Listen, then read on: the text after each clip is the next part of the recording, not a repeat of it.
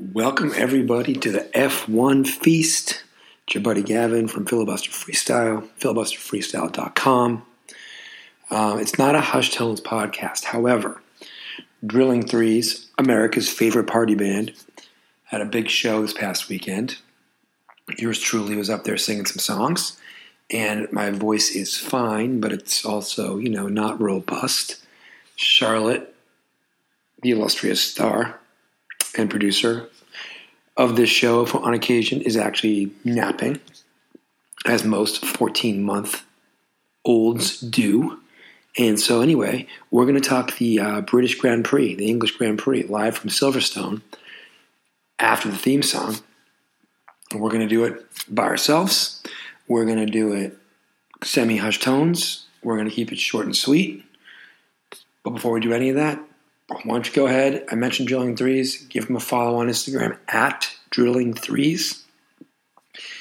And while you're at it, especially if you want some Drilling Threes swag, why don't you give a follow to at Pop Sketch Designs, or go to their Etsy store, etsy.com/shop/popsketchdesigns.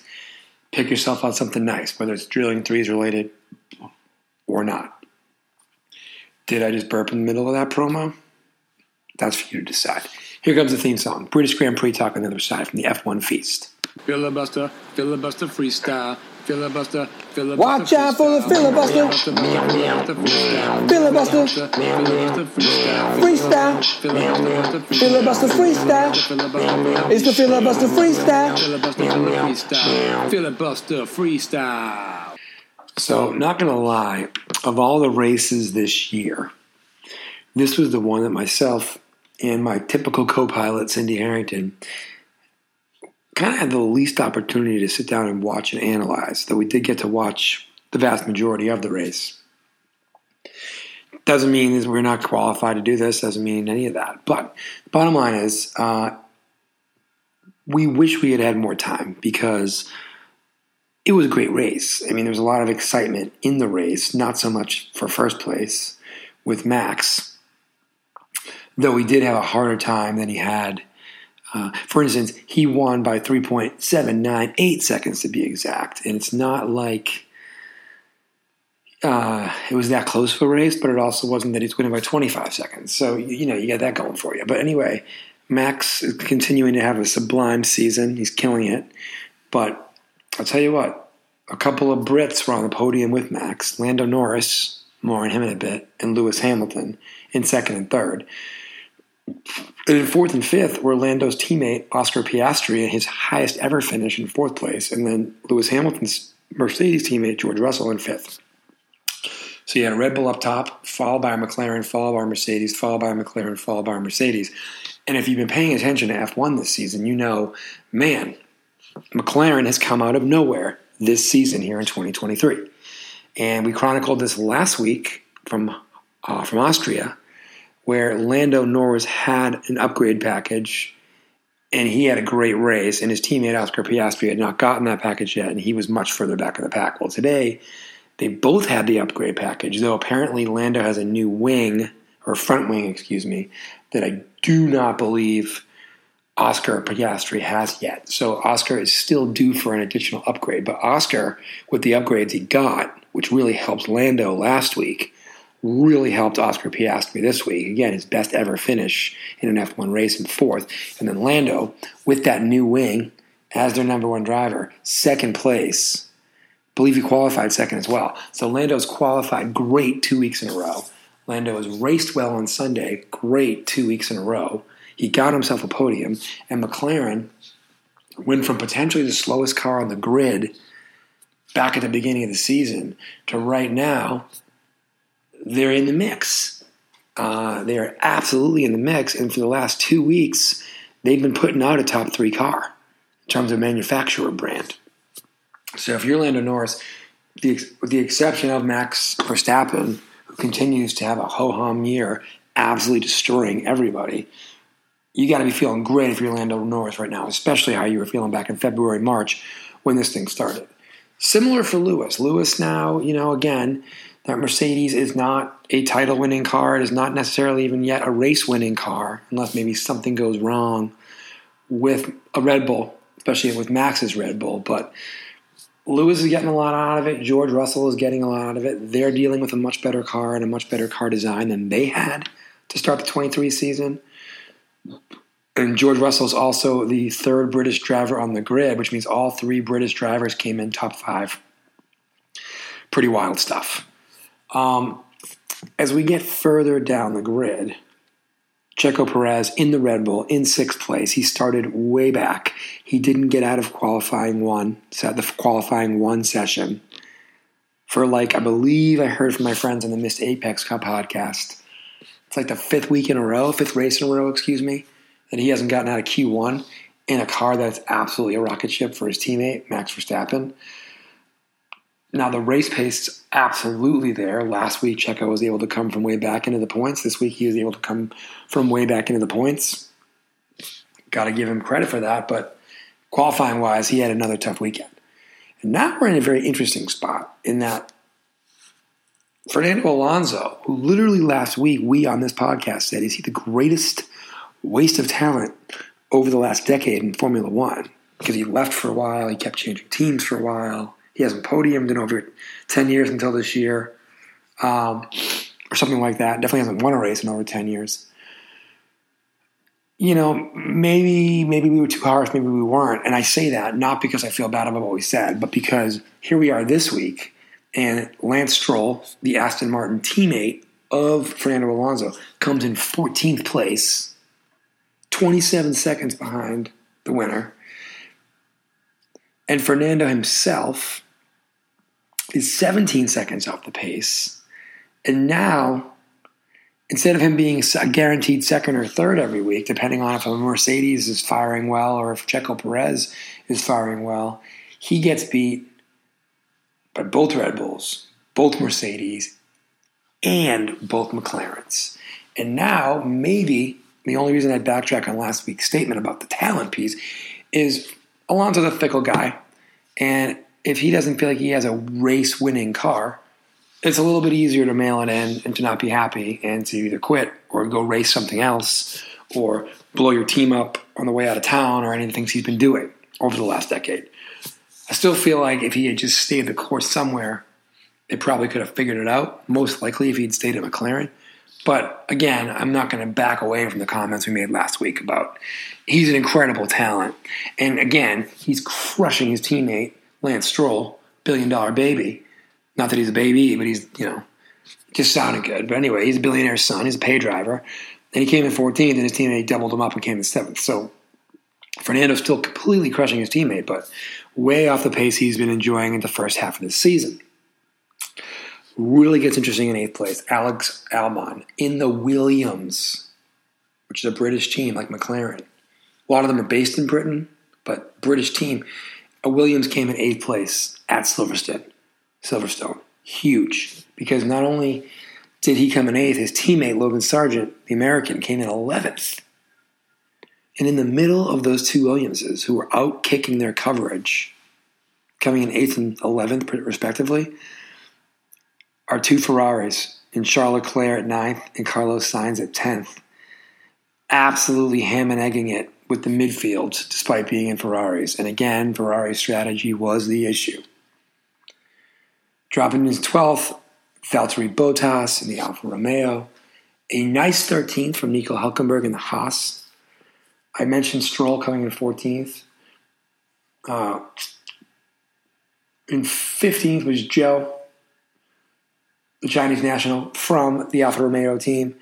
Yuki Tsunoda in 16th. His teammate, Nick De Vries, is in 17th, which also ended up being dead last because both Alpines conked out this week. Peter Gasly and Esteban Ocon. And in the middle of that, Kevin Magnussen in the Haas also did not finish and conked out. So Alpine had a horrific weekend. Haas had a mixed bag weekend. AlphaTauri had not a great weekend. Alfa Romeo had a meh weekend. Williams had an awesome weekend. Ferrari had a horrible weekend. Aston Martin had a not great weekend. Red Bull's fine. Not so much Checo, but certainly Max. Mercedes had a good weekend. Definitely better than last week. And McLaren had the weekend of weekends. McLaren absolutely crushed the weekend. And so when we think about the Hungarian Grand Prix in 2 weeks, this season continues to evolve in that as long as Max's car is fine, Max is going to win every race he's in. Checo is, at this point, a complete crapshoot in terms of qualifying, but if he can keep his car on the track, he's going to come in top 10. And then the question becomes, which driver after Max can come in second? And we're at a point where it could be anybody between Lando, Lewis, George Russell, Fernando Alonso, Charles Leclerc, Carlos Sainz. And you've got a legitimate case for Stroll, Russell, I might have said him, Piastri now, if this car continues to be fast. All the legitimate chances, too, to potentially get a podium. And when you talk about the Constructors' Championship heading into Hungary, Red Bull continues to run away for it. 10 race wins out of 10, 15 podiums. They have 411 points. Mercedes is at 203 in second place with 5 podiums, 0 wins. Aston Martin slightly behind them at 181, despite having 6 podiums, 0 wins. Ferrari at 157, despite a tough weekend this weekend. A clear 4th place, and frankly still in the mix with Aston Martin for 3rd, and maybe even in the race for 2nd if they can get out of their own way with Mercedes. But Ferrari has 2 podiums, but they're at 157, and then 98 points behind them, but gaining quickly, is McLaren at 59 points, 1 podium. Alpine's at 47 points, 1 podium, 6th place. Huge drop off, but now a tie for 7th. Williams is now tied with Haas on 11 points. Alfa Romeo stuck on 9. Alfa Tauri stuck on 2. So the story is here. Again, Aston Martin being top 3 still is a story, but McLaren seems to be another story. Alpine, Ferrari, McLaren, Aston Martin, somewhat Mercedes are all kind of a crapshoot every week. Williams is a crapshoot, but in a good way, because they are off the doormat. Haas continues to be a little bit beleaguered by 1, bad luck, bad car performance on Sundays, and 2, K-Mag just doesn't have a handle on the car the way he did last year. And Nico Hülkenberg does, but doesn't have the reliability. And then Alfa Romeo and Alfa Tauri are just not factors right now, unless it's a driver shakeup, which there might be. Here and things, especially out of the Nick de Vries getting replaced by somebody, whether that's Danny Rick or somebody else, mid-season or certainly after the season, we'll see. But that's your constructors. And then you look at your drivers, which is also now starting to get a little bit more wide open in terms of who's going to come in second. Max is going to run away with it. Max is up by 99 points on Checo Perez. 4 or 5 weeks ago, that was a 6-point difference. Fernando Alonso, he's 19 points behind Checo. That's gettable. Lewis Hamilton is only 16 points behind Fernando. That's gettable. He's about 35 points behind Checo. That might be too much to ask, but between 2nd and 4th, I mean, Alonso could be 4th, Alonso could be 2nd, Alonso could be 3rd. Same with Perez. And Hamilton, I'm not sure he can get to 2nd, but he can definitely get to 3rd, maybe 2nd. Sainz and Russell and Leclerc are in a tight one. It's Carlos Sainz, 83 points. George Russell, 82 points. Charles Leclerc, 74 points. Stroll way back at 44. Lando now is 42. Ocon is at 31 for Alpine. Piastri is 17 for McLaren. Pierre Gasly stuck on 16 points for Alpine. That seems disappointing. Esteban Alexander Albon has all of Williams' points. He's 11 points. Nico Hülkenberg has all but 2 of Haas's points at 9. Bottas and Joe have 5 and 4 respectively for Alfa Romeo. Yuki has all of AlphaTauri's 2 points. Talked about K-Mag. The rookie Logan Sargent, 0 points, but came very close this week. And Nick de Vries, the rookie, though he did have a drive at Williams last year where he did score points in that Williams, he's just way back, man. He's just way back. So we look at where do we go from here. We look at the Hungaroring coming up next. So much to do. By the way, I didn't talk to any of you about my F1 feast. So 2 very British things are fish and chips and tea. And in the last 24 hours or less, I have had tea.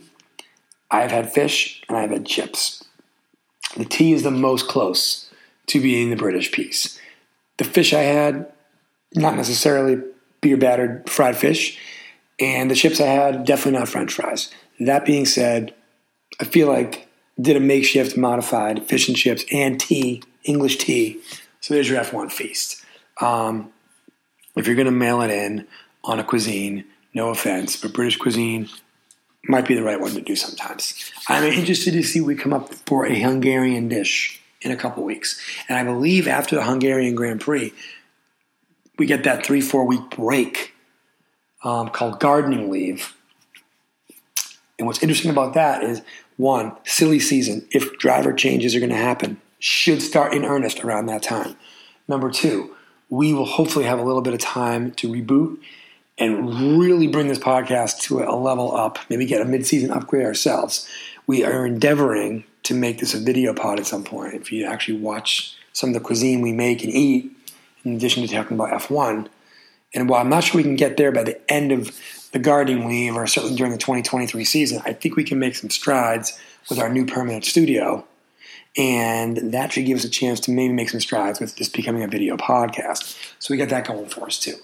No real outlandish hot takes this week other than I am blown away by McLaren's progress. Absolutely blown away by their progress. We will see if they can keep it up. We will see if anybody else has upgrades up their sleeve.